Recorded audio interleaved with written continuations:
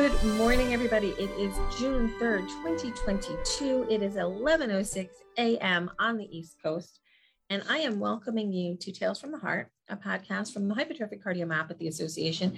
And I am live right outside of Boston in Burlington, Massachusetts, at the brand new HCM program, HCM Center of Excellence, at Lahey Hospital and Medical Center.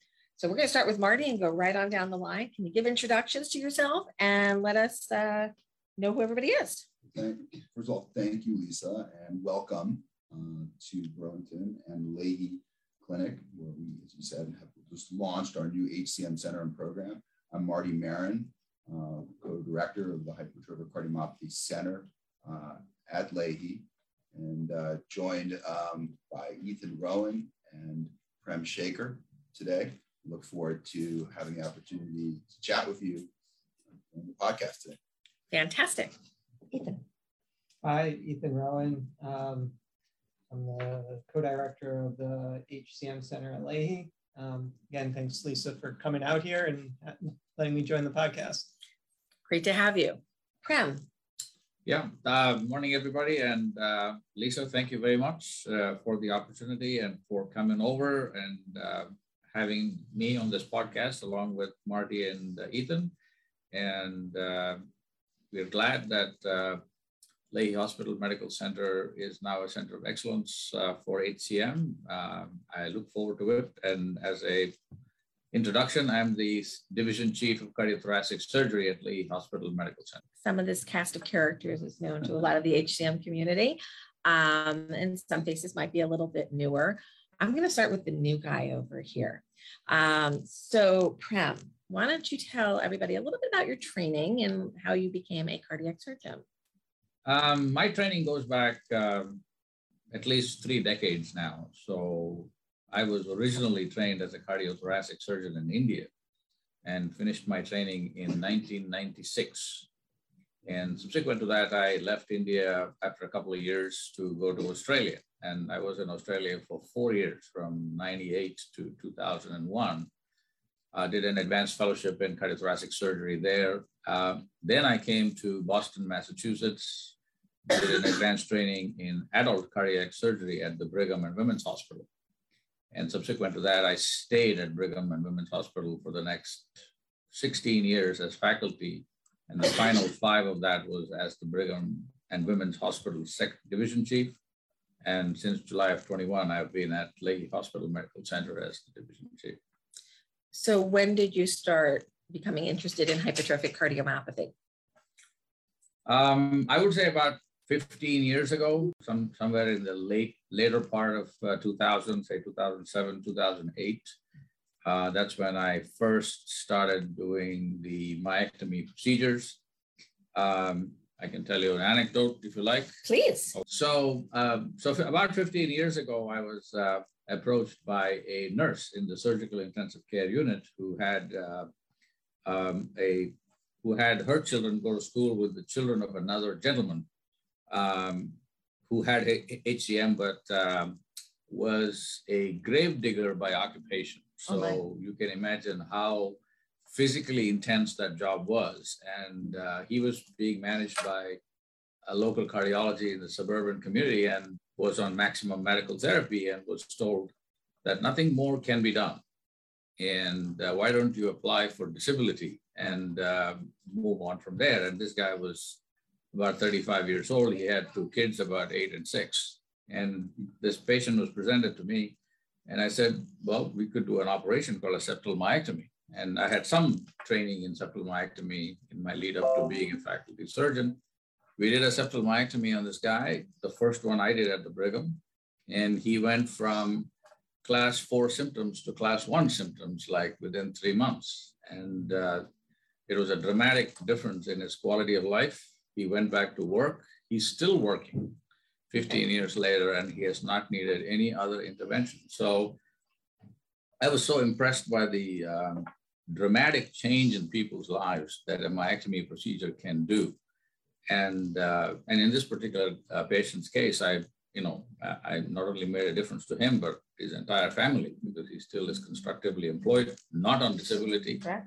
And that sort of was a segue into what has become an experience of treating patients with HCM and making their lives better. It's been an interesting journey.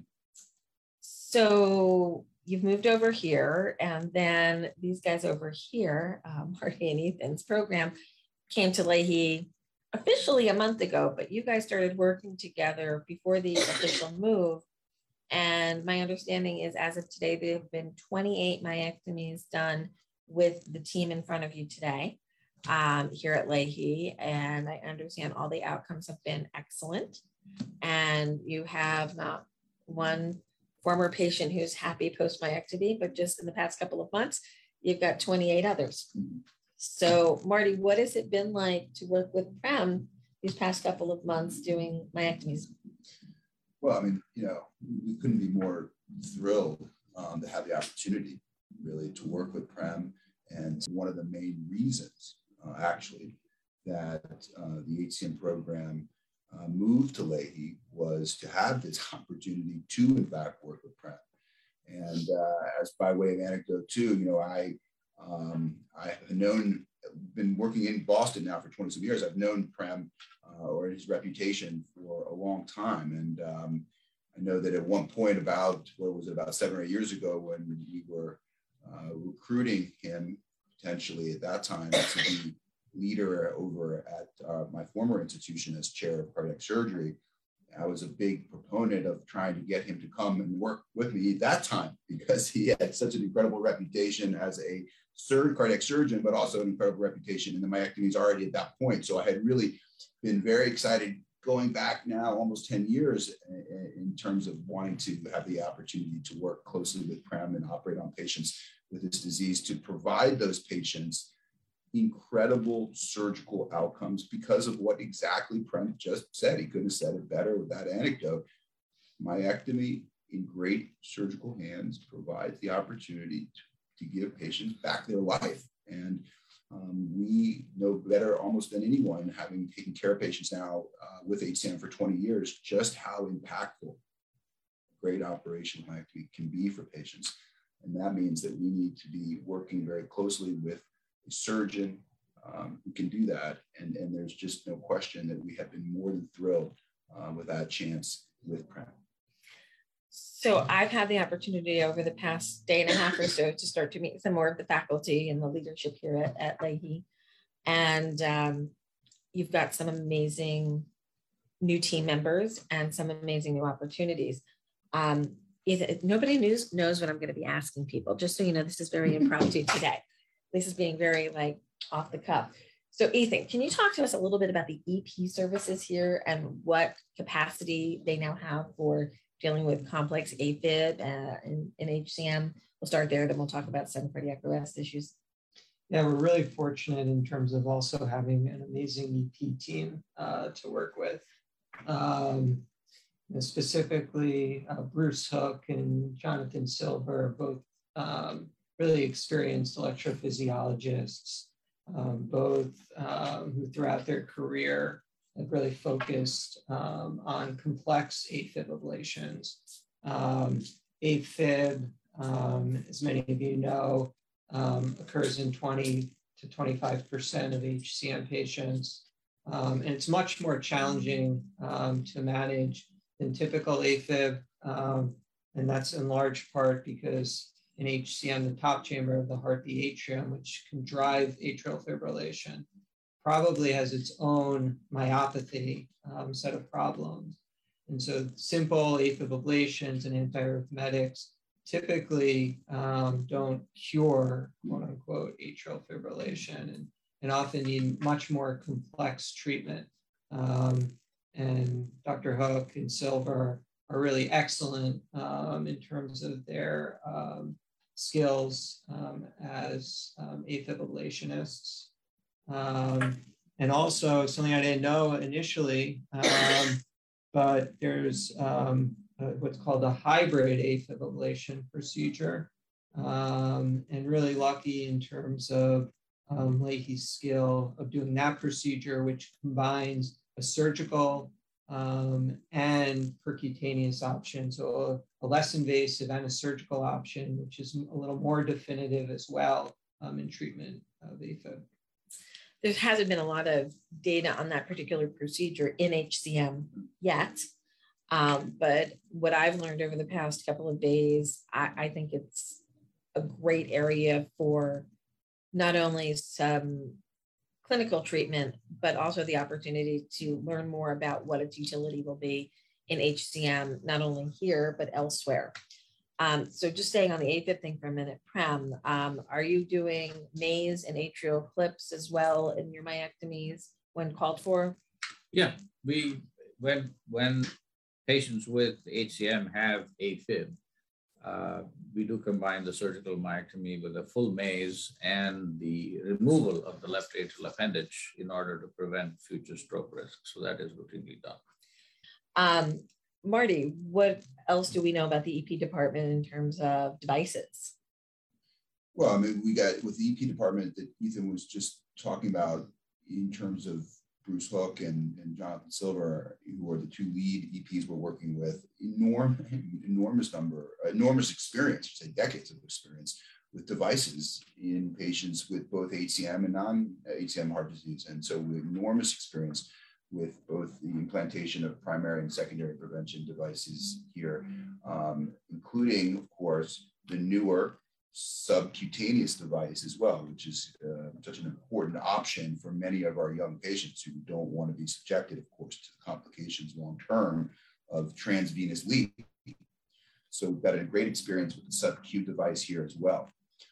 So we're very excited to work closely with that group on all aspects of EP and HCM. And I'll also say, and I think we're going to get to this probably, one of the strengths, another one of the strengths that brought us here was the opportunity to work so closely with EP in under the same roof, essentially. We'll talk a little bit about the center, the structure of the center, physical structure of the center in a minute, but they are working with us and are excited to work with us literally together in clinics seeing patients, so that patients, in other words, don't have to go to different area of the hospital to get their electrophysiology consultation or device interrogation. So it's all going to be literally under one roof. And so we're really excited about that aspect of the program as well. So I'm going to talk a little bit about logistics. So I can see our car from here, and we're in the consult room of the center. So it's really convenient. We're right off of Route 95, and the parking is steps away from the door, which for those of you in heart failure, can be a little challenging managing a large campus. So, and it's free parking. I'd say it's free parking. You pay a pretty penny downtown Boston, but that's a whole other story. So we've got really convenient parking. We come into the building, up the elevator, a couple steps away, and you're at the HCM Center. Marty and Ethan, why don't you kind of take us for a virtual walk in our heads through what this part of the clinic looks like. So who wants to take it? Go ahead. So Ethan goes. The clinic, I think, is really unique. So in that we have the ability for a lot of the non-invasive tests that we do to be done directly in the clinic. So both echocardiograms as well as stress echocardiograms are done in the clinic itself. We have we're going to have cardiopulmonary exercise tests, a CPET machine as well in the clinic space. Then we have 2 exam rooms, and then this consult room as well.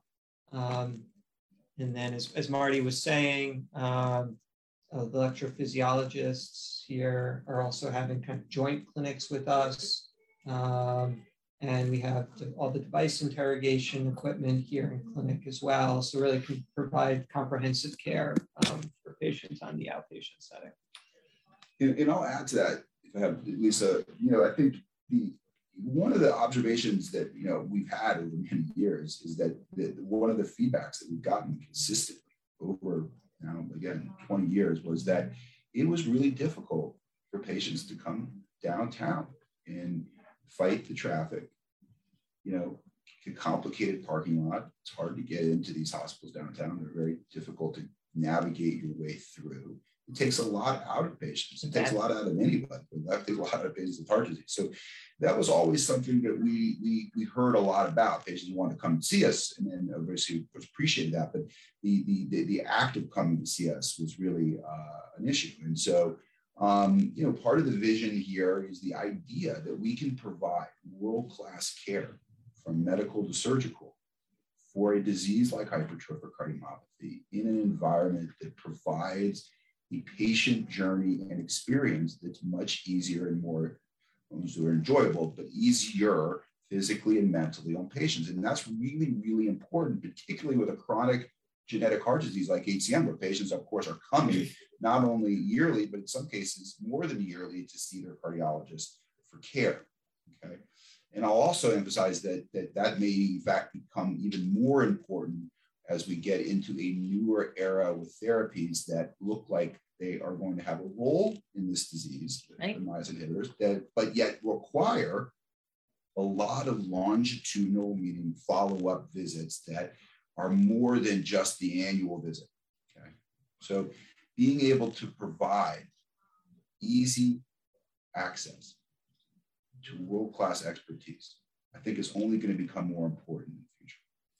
I couldn't agree more. I mean, with the REMS on the current Camzyos, right, you're needing echoes every couple of weeks, and then every quarter. It gets a lot. It's a lot of visits. I really love the idea of this program specifically having the echo equipment embedded right here. Right. I can remember, I've been around to a lot of cardiology programs over my life, and it's always this big walk to go to echo. Yep. And then if you're going to go do a stress test on top of it, so you're exhausted, you're stressed out, and you're moving all over the place to these different tests. Yeah. Now, the only test that's not here for obvious reasons is MRI, and that's in the other building, which is really not that far away. It is a nice light walk if somebody wanted to walk it. It's a little rainy today, and didn't want the hair to get wet, so we drove.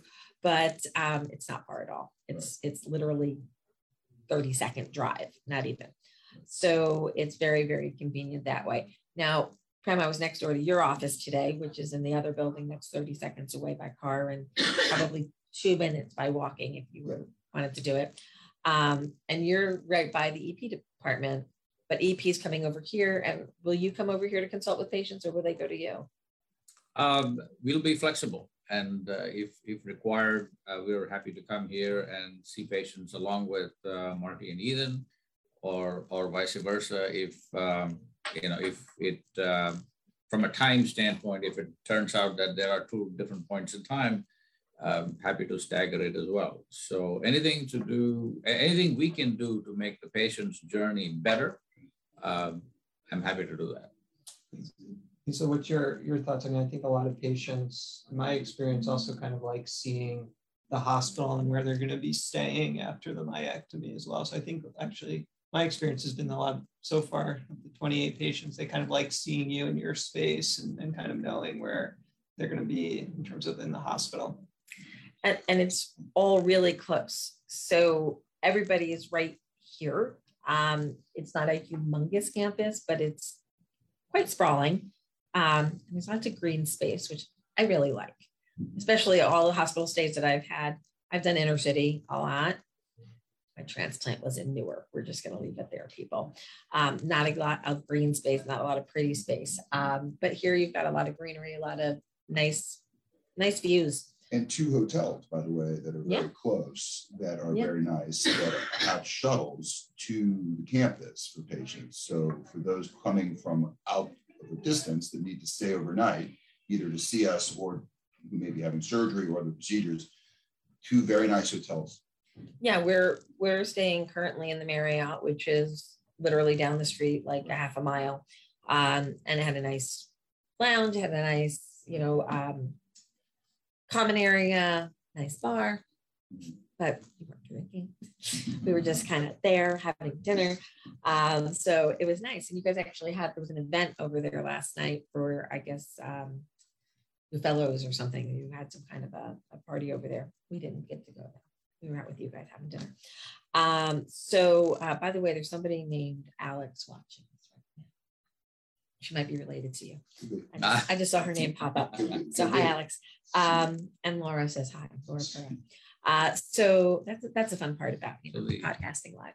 The other part of it also is that the town of Burlington has right next to the hospital a large mall. Ooh, I didn't know that. And then, you held that back. And then plenty of food opportunities. Yes. So there's not only accommodation, there's nice restaurants and shopping and whatever else that might, excite patients. I don't know. Well, it's always fun to do that kind of stuff when you're out doing something like a doctor's appointment. We used to always take our trips and like do a little fun stuff while we were out there anyway. So that's good to know. And there's a really good cookie place. I'll get you guys the information on the cookie. And I'll just also mention though that although we're a little bit outside the city, and we're talking about the advantages of that, of course, here, the other advantages too, or the other point to make about that is that for those that are flying in to see us, the distance from Logan to here is only 20-25 minute drive. So we're really not talking about having to necessarily drive that much longer than you would to any other hospitals, even in the city, because you just get on the highway and you're here at 20-25 minutes from Logan. So, because a lot of our patients are flying in.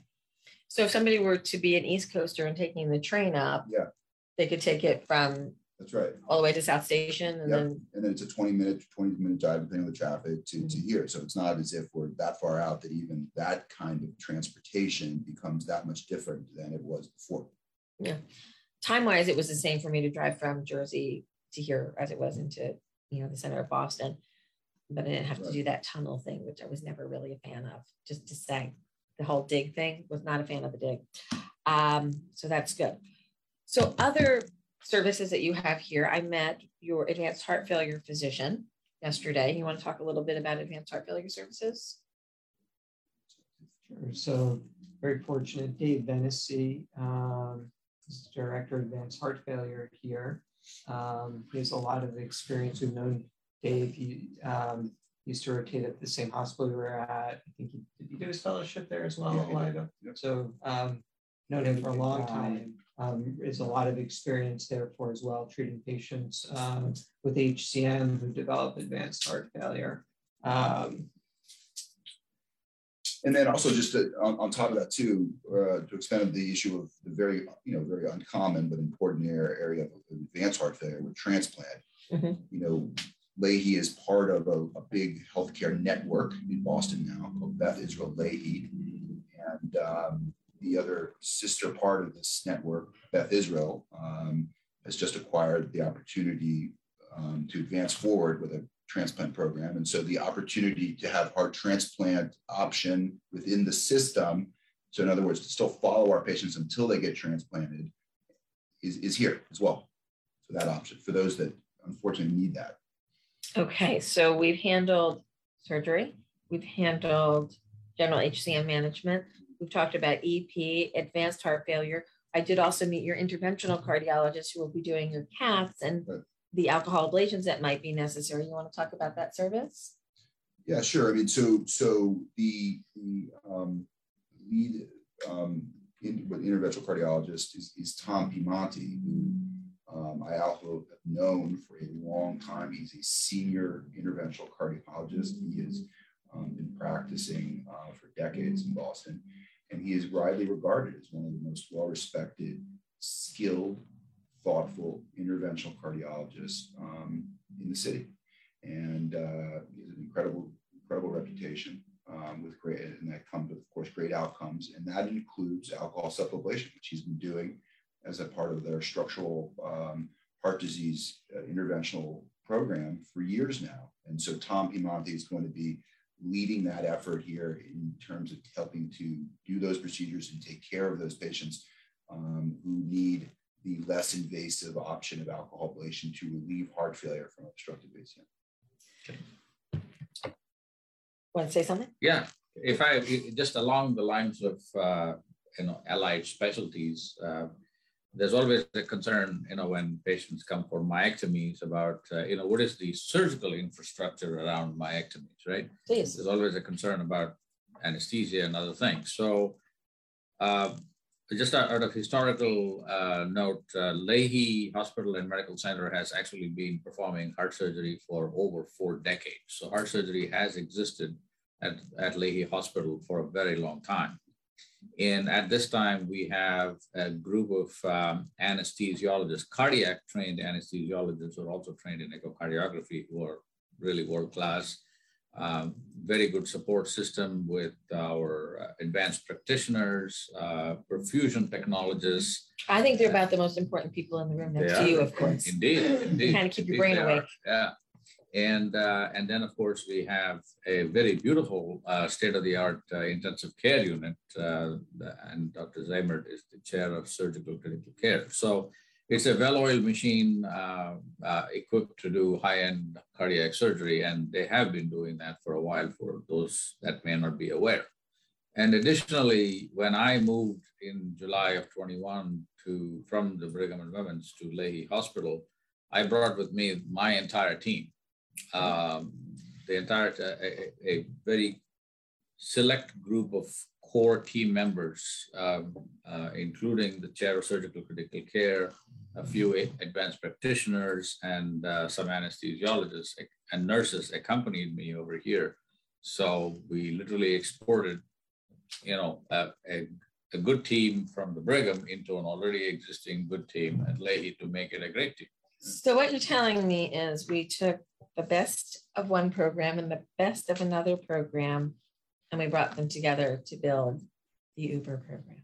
Yep. Is that what happened here? That is exactly what happened. Okay. You couldn't have said it better. And that was completely unplanned, by the way. So I do want to take a moment to just talk about the importance of the people behind the scenes that you don't get to see every day. And when I say perfusionists are like some of my, I admire them more than most people might think I would, because their technology and their specialty have really helped to improve outcomes from cardiac surgeries across the board. And that fear that people used to have about, I don't want to have open heart surgery, I'm going to end up with all these weird complications, and I'm not going to be oxygenated properly, and my brain isn't going to be my brain after surgery. It's the perfusionists who've made the improvements there. The surgeon's skill is not to be discounted, but if you're not oxygenated, we don't really do well after surgery. So perfusion technology and having all of those, the techs and the PAs and everybody who knows how to do what they do in that OR, critically important.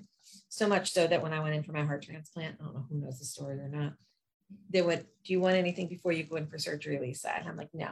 They're like, you don't want any, you don't want to go to sleep now? I'm like, nope, I want to stay awake. They're like, why? I'm like, I need to say hi to everybody. So I go into the OR and the perfusionists are in their corner and everybody's running around. I'm like, everybody stop. And they all just kind of looked at me like, what? I'm like, I just want to say thank you. I hope everybody had their coffee and I want you to have a great day, play good music, have good vibes, and thank you. And they all looked at each other and they're like, nobody's ever done that before. So if you're going to surgery, just say hi to everybody before you go to sleep. Makes you feel a little bit better. And I woke up and look at, that was 5.5 years ago and it worked. So it can work that way. Well, I just want to say though that what Prem just said about, he's done an incredible job of bringing, as he said, together a group of people to make a great program even better over the last 1.5 years. That's translated, into what we have heard from patients, who've had surgery. Lisa, I mean, we've had patients comment already just how great the experience was of the post-op care, which is obviously so critical. We talked about what happens intraoperatively in the operating room, but also obviously the 5 or 6 days post-operative is obviously critical to it. The experience that patients have had because of the team behind Prem has been invaluable. In fact, as just one anecdote, I mean, one of these patients that we operated on came from Hawaii to get operated on here. Really? Yeah, from Hawaii. And she has commented multiple times in emails and other testimony just how happy she was with not only how good she feels right now from the operation, but the experience that she had in terms of post-op care was phenomenal. So Prem's done an incredible job to make that kind of experience what it is today. So let's talk about travel in. So obviously those who are in Massachusetts and the Boston area, it's easy to know where the program is and how to get here. I used to travel up here from New Jersey, 4 hours in the car, which became my watermark. I figured if I could drive 4 hours, 5 hours was acceptable. And that's what I thought a center of excellence should be 5 hours from everybody. We have hit that goal that most patients can actually have an HCMA recognized center of excellence within 3 hours of their home in most populated areas. So yay, we hit that goal, got a few more areas to hit. But what about travel-ins, fly-ins, and telemedicine? Can we talk a little bit about how people from a distance can get a consult and what that's going to look like now? Well, I mean, I think, look, what we learned, obviously, one of the many things we learned during COVID was just how important and how effective telemedicine can be in general, but of course in this disease as well, for patients who don't live close, and there may be other complicating factors for them to come in, like COVID, and et cetera. The opportunity to provide expert consultation through telemedicine was invaluable, and it will continue to have a place as we go forward. Good. Even though we're back to obviously in person, and that role is here too. We have the opportunity to do telemedicine with patients selectively to give that kind of consultation if they can't come in. I will also mention too that we happen to be very fortunate. Lahey has a very robust international program for patients. So international patients, there's a program here dedicated to helping them navigate coming, seeing the specialist, and getting the care they need from wherever they may be coming from, okay? So we've got a whole team here that can help facilitate that as well. And I think that's going to be really important going forward, not only here, but other places, telemed, travel in, specialty care. It's accessible. Absolutely. It's very accessible. We actually have a comment here from somebody on Facebook who was in the UK and was told by a cardiologist to go home and live their life, and no additional information was given, no treatment options were given, and they haven't been seen by a cardiologist since 2018. I highly encourage you to give us a call at the office, and we'll help maybe set you up with some other practitioners that we work with in the UK and maybe get that situation fixed up a bit. And Patricia's commenting that both her and her daughter have had myectomies, and now her granddaughter needs a myectomy, and they've had the treatment, they know how well it works, and they're really happy about their decision to have had a myectomy. So yay. So what else haven't we talked about? We've talked about interventional cardiology, electrophysiology. We've talked about surgery. We've talked about medical management. We've talked about new drugs coming up and the need for better echoes and the convenience of the echoes here. So I've met yesterday with members of your mental health team, and we're going to start to figure out ways to integrate mental health services. No stigmas here, people. HCM is hard, and life is hard, and the world in 2022 is hard. And we want to make sure you have all of the resources needed. So we're developing that out. I met with dietitians and lifestyle to work on programs for that. They've only been here a month. It's going to take a little while to get all these other programs up and running. Research. Let's talk a little bit about research. What are we going to be working on? Clinical trials? What's happening? Ethan? Well, both the clinical trials that are ongoing in HCM, excited to be a part of them, led by drug companies. So both, hopefully, Embryo study will get up and running soon. Cytokinetics, really excited about those. And then obviously also a bunch of investigator-driven research projects to continue our work in terms of Marty and Barry helping to define HCM, the treatment course for patients, and really Barry's work in changing the perception of HCM and a lot of the treatment options available for patients. And then I'll just also mention, though, Ethan's being modest a little bit, but I mean, one of his, just a little bit, Ethan's done an incredible job of pushing forward a number of clinical research initiatives that have made a huge difference in how we look at and treat patients. But one of the things that Ethan's working on right now that's really interesting is the role of patient devices. So these patient, what do we call them? Wearable technology. Wearable technology. What the impact in terms of you get a lot of information from wearables, as you know, and patients are using them a lot now. And so the question really is, including detection of atrial fibrillation, which is an incredibly important arrhythmia in this disease. So Ethan's really starting to put together an investigation into what is going to be, or what could be the impact, the beneficial impact of wearable technology in a disease like this. So that's something to look forward to for the future. I think it's going to be really interesting. I know a lot of people are capturing data, and when you know what you're capturing, and then we say very cavalierly, we'll just send it off to your team. Somebody's got to look at that. Somebody's got to manage it. Somebody's got to get back to you. So what are the best systems in place for that? What do we need to learn? How can we, the patients, be more effective in our communication with our team and not waste resources and time, but get the information that we need and they need and make it more meaningful. And plus, these devices may give us the opportunity, because it's obviously patients are living with this disease their whole life. And so, talking about long periods of time. And so some of the information that a wearable device could give may help us to predict better or beforehand what patients may be headed toward in terms of issues to help them provide treatments earlier. Yeah, the data captured on these devices is unbelievable. The question right now is, work to figure out what data is impactful and meaningful and predictive for patients to use it. So additionally, we're going to be working on some projects together to help identify the undiagnosed, which is critically important to all of us. We don't want people out there with undiagnosed HCM and unmanaged or undermanaged. Like this woman who just posted here, I was diagnosed and told, go on and live your life. There might be things that can be done to improve your quality of life.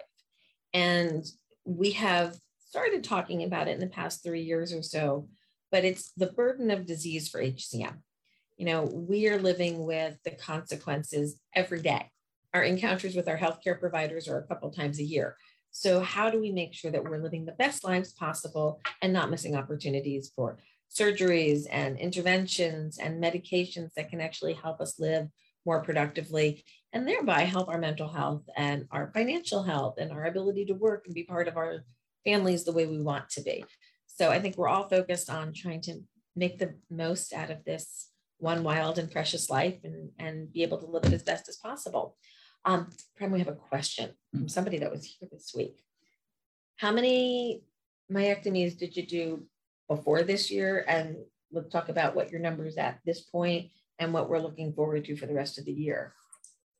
Well, I think over a 15-year period at the Brigham and Women's, it is a center of excellence in itself, but the volume was not as high at the Brigham. So probably did about 150 in that period. And clearly in the last 5 months, we've done 28. And that speaks to the program that Marty, Barry, and Ethan have brought here. They are an international force in this area. So we've done 28 in the last 5 months. So if we were to just mathematically translate that, it would be about 75 a year, I would think. And I think Marty, you and Ethan, you would agree that that would be an appropriate. Yeah, I think that's where you'll probably be this year. And I'm going to expect that, given the history I have with these guys and given the skills that you have and the team that I've seen, I think you're probably going to be a little bit higher than that next year. So take your vacations early. We want you to get some rest, but we also need you to be here. So take one weekend. Okay. Pediatrics. What's the plan with pediatrics? We're getting questions on. Well, I think, so here's the answer to that. I think we have felt very comfortable as experts in this disease, taking care of patients who are in the adolescent age range with hypertrophic cardiomyopathy, even a little bit younger, even as adult. HCM is largely taken care of by adult cardiologists.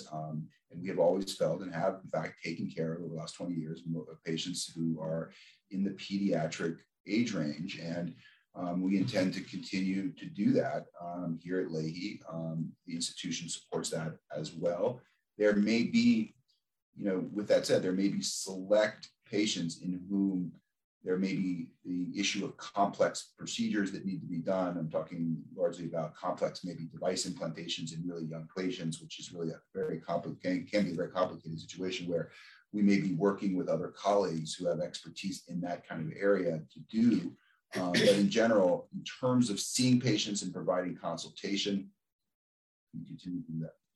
So you can do family screenings here. Correct. And family screenings. If you need advanced pediatric services, you have relationships with the individuals who are going to assist in that. Family screening and evaluation, I think you can see patients, we're seeing patients basically age 8 to 10 and older.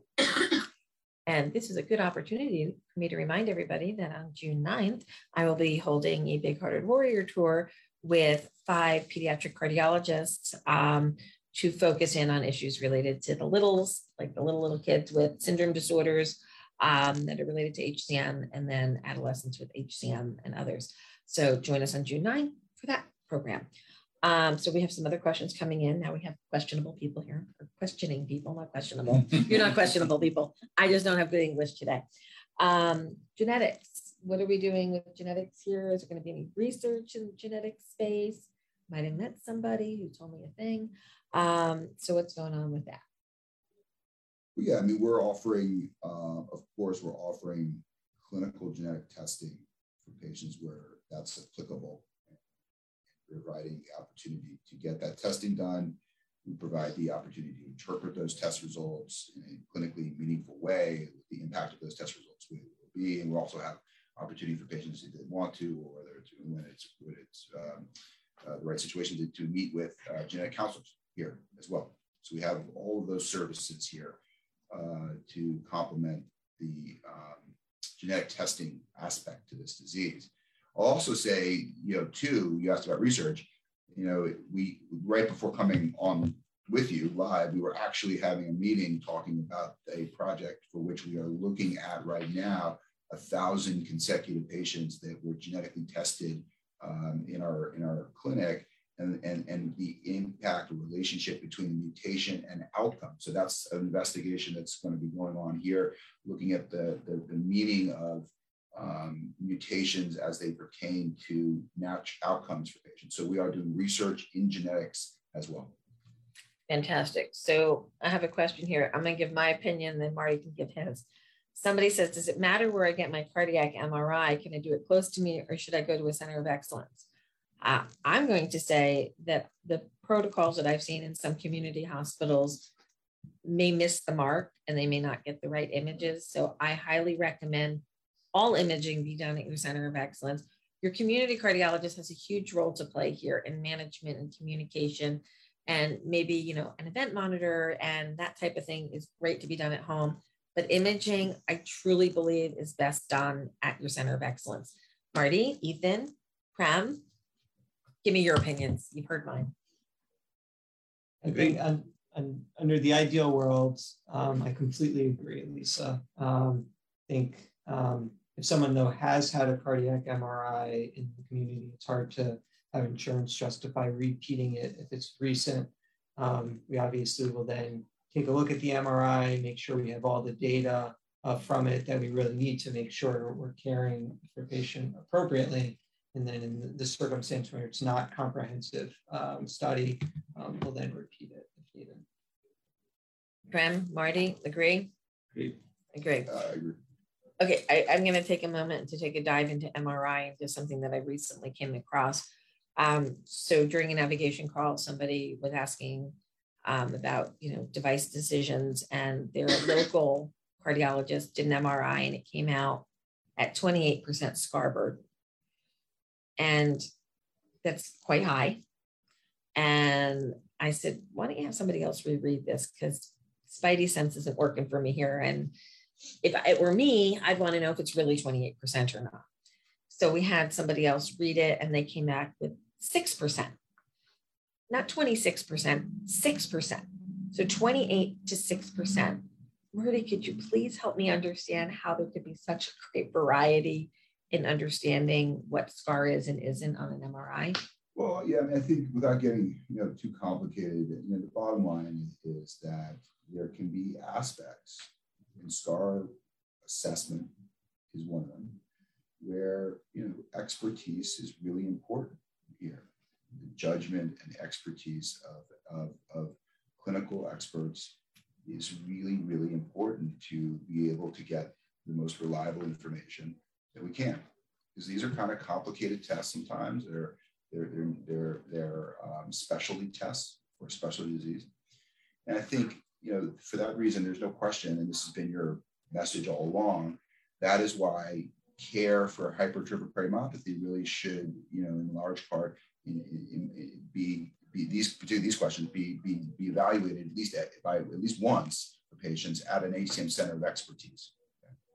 Because that's where the expertise will be concentrated. Of course, that doesn't mean we're obviously the HCM centers are working with the referring cardiologists. It's a team approach. But when we're talking about doing and interpreting a lot of the kind of testing for this disease, a lot of that's really most reliably done at centers of expertise, and SCAR assessment is one of those. I'm going to put a last call for questions out to our Facebook watchers, and if you're listening to the podcast while you're hiking, walking, doing whatever, you can always come back and revisit us and go to our social media channels, and you can pick this up at a later date. If you're listening and you want to see who's talking to you, you can come to Facebook or YouTube and watch it there. So as I'm waiting for any other questions, any last thoughts or anything you guys want to share that I didn't bring up about the new program? I can say three things. Well, one is,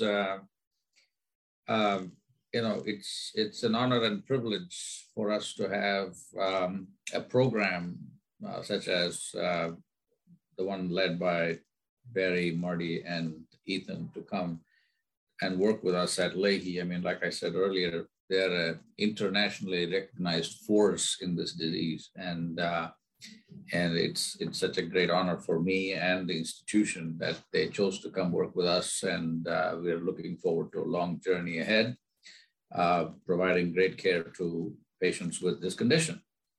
Secondly, we're again honored and privileged to have you here, Lisa, on behalf as the founder of the HCM Academy. And okay, I'm not the founder of HCM Academy, no? HCMA. HCM Academy, that's a whole other program. Okay. We can talk about that later. Okay. Misspoke. Sorry. That's okay. It's another A. But the fact that you're here and, we greatly appreciate your stamp of approval of this program, and it goes a long way in making this program even better. So thank you for coming. Thank you for involving me in this podcast that you regularly do. And finally, from a very personal standpoint, I'd like to say that doing septal myectomy or extended septal myectomies or other versions of disease, surgical corrections for this condition is one of the most elegant operations in heart surgery. It is probably the most elegant operation in heart surgery. It is a very good anatomical and physiological exercise that has almost immediate and demonstrable effectiveness in the operating room itself. We can tell that this patient is going to do really well even before they wake up. And that is then justified as when they become better and they go on to lead their lives. So that is what keeps me doing this operation, and I love doing it. And I'm glad that I have bigger and greater opportunities to do this at Lahey Hospital now. So I'm gonna pivot off of that and a comment that somebody else made here. I talked to you a little bit about this last night at dinner. I think when you have heart disease and you have a structural heart disease, if it's something else structural, we tend to fix it pretty darn quick. You meet a surgeon early on in a process if you have a valve problem, or if you have, a congenital defect, an atrial septal defect, a ventricular septal defect. We go in and we fix it, and we normalize the heart to the best of our abilities. When you have HCM, some institutions in some countries say, when you're bad enough, we'll let you meet the surgeon. Don't be afraid of the surgeon. Okay, he's really not a bad guy, people. He does good things. Yes, I know it seems like a big deal to have open heart surgery. I've been there, I've had a transplant. I've also had abdominal surgery. And if I had to compare the two, abdominal surgery was way worse and more painful than the surgical part of my transplant. So I know it's scary. And if anybody goes into it saying, oh, yay, I want this, well, maybe you need to see the psychiatry department first. But it's not something you should be just stone cold against. It's doable. And look, I hardly have a scar. It's like nothing. So don't worry about the scars. Don't worry about that kind of thing. And don't be afraid to meet a surgeon. A, they're nice people, and B, they really can do a lot to help. So they don't bite. Well, much. I don't know. Well, I don't think so. So no, I've never been bitten by a surgeon. So Barbara is asking Marty here for a little bit of an explanation that she's saying you gave an excellent explanation of NAVA versus surgery on the last visit. Can you share your thoughts on that with the audience? Yeah, sure. Barbara's asking me to just comment about the newer medical therapy that's emerged recently called mavacamten, as it relates to what we've been talking about a lot today, the established kind of gold standard therapy for symptomatic obstructive HCM, surgical myectomy. And I think here's what I'll say. I think we're all enthusiastic about the fact that we have what looks like a very good additional medical option, therapeutic option to treat symptomatic obstructive HCM in addition to the other drugs that we have. So we're always open and excited about the opportunities for more options for patients. And I think the answer, I think Barbara maybe asked, what's the answer to, for mavacamten or surgery? And I think the bottom line is that to just make what I think is a fair statement at this point in time, that decision ultimately needs to be individualized, for each patient. So we have to really look at a number of different factors for any individual patient to determine what may be the best therapeutic option for them. Okay, so it's not a one size fits all situation, and it never has been for HCM. It's never going to be.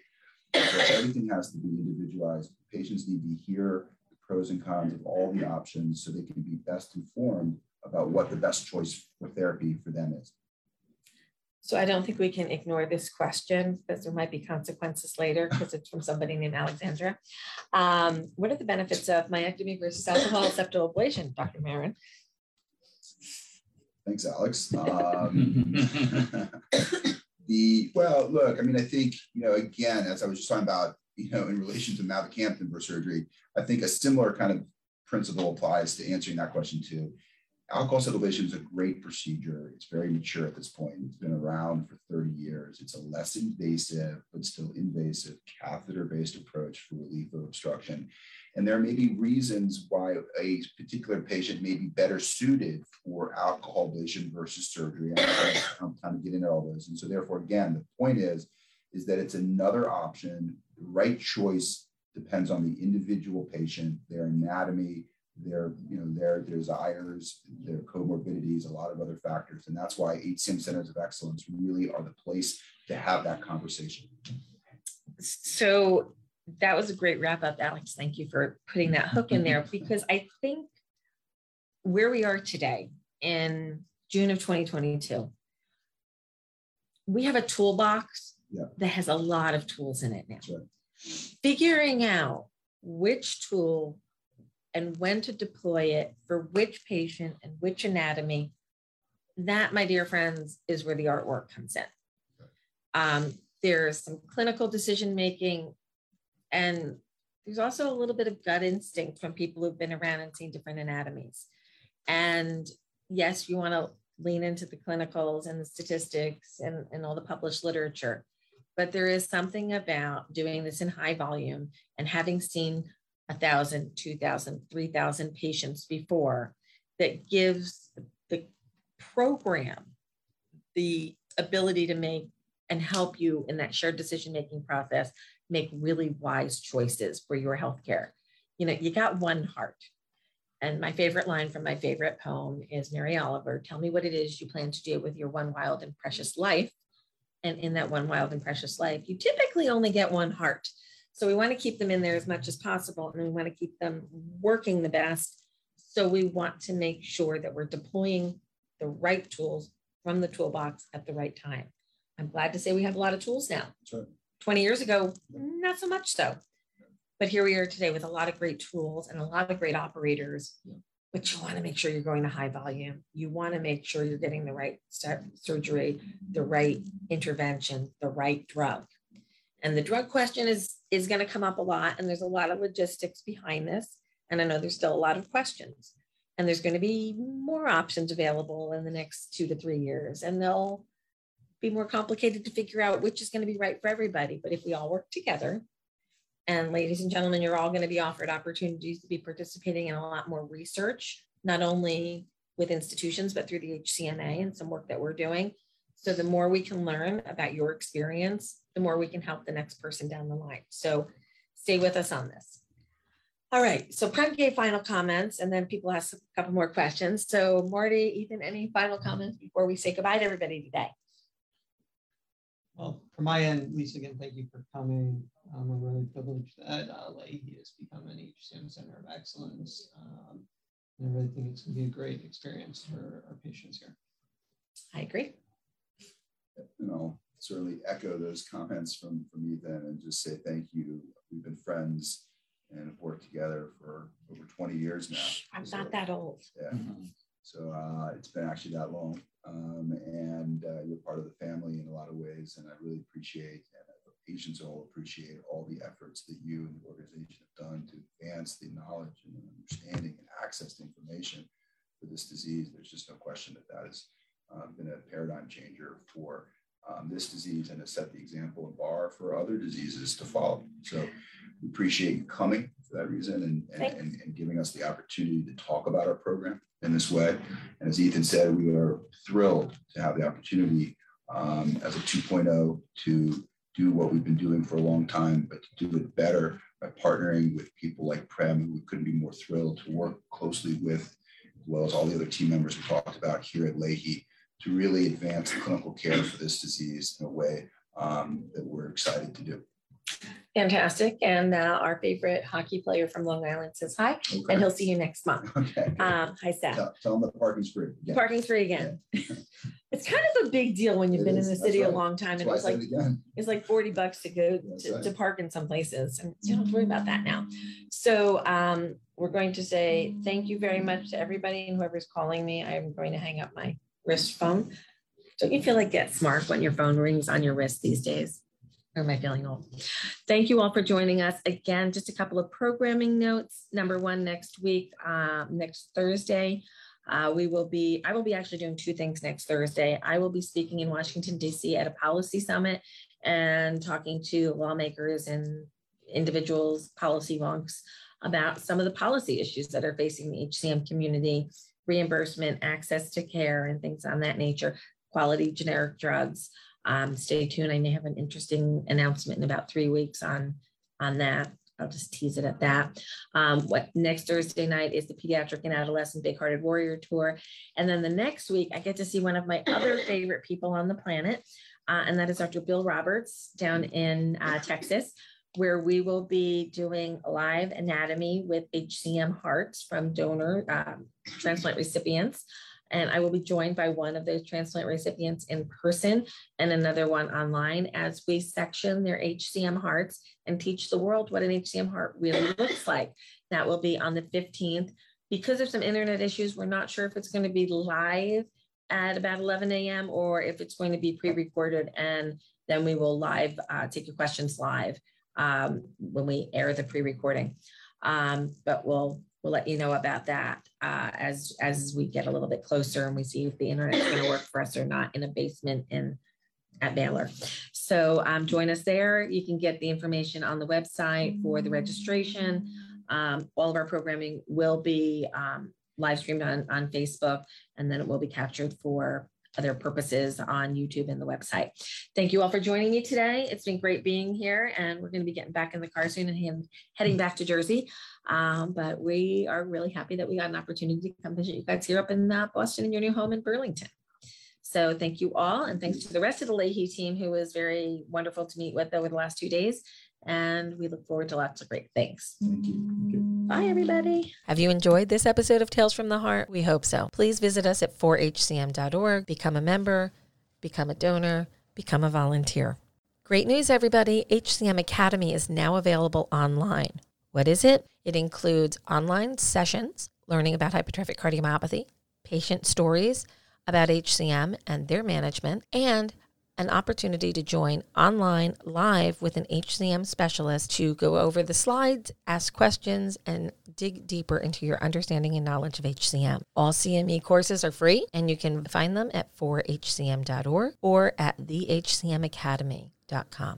The Big Hearted Warrior Tour continues. For the latest dates, please check 4hcm.org, and thanks to our sponsors, Bristol-Myers Squibb, Cytokinetics, Invitae, and Boston Scientific. Did you know discussion groups are available at 4hcm.org Monday through Friday? Almost every day you can find a discussion group, whether you're interested in learning more about ICDs, pre-myectomy, screening your family. There's a discussion group for you. Even if you just want to learn how to balance your mental health, we have that too. So please join us for one of our live discussion groups, moderated by a peer volunteer, and you can sign up in advance at 4hcm.org.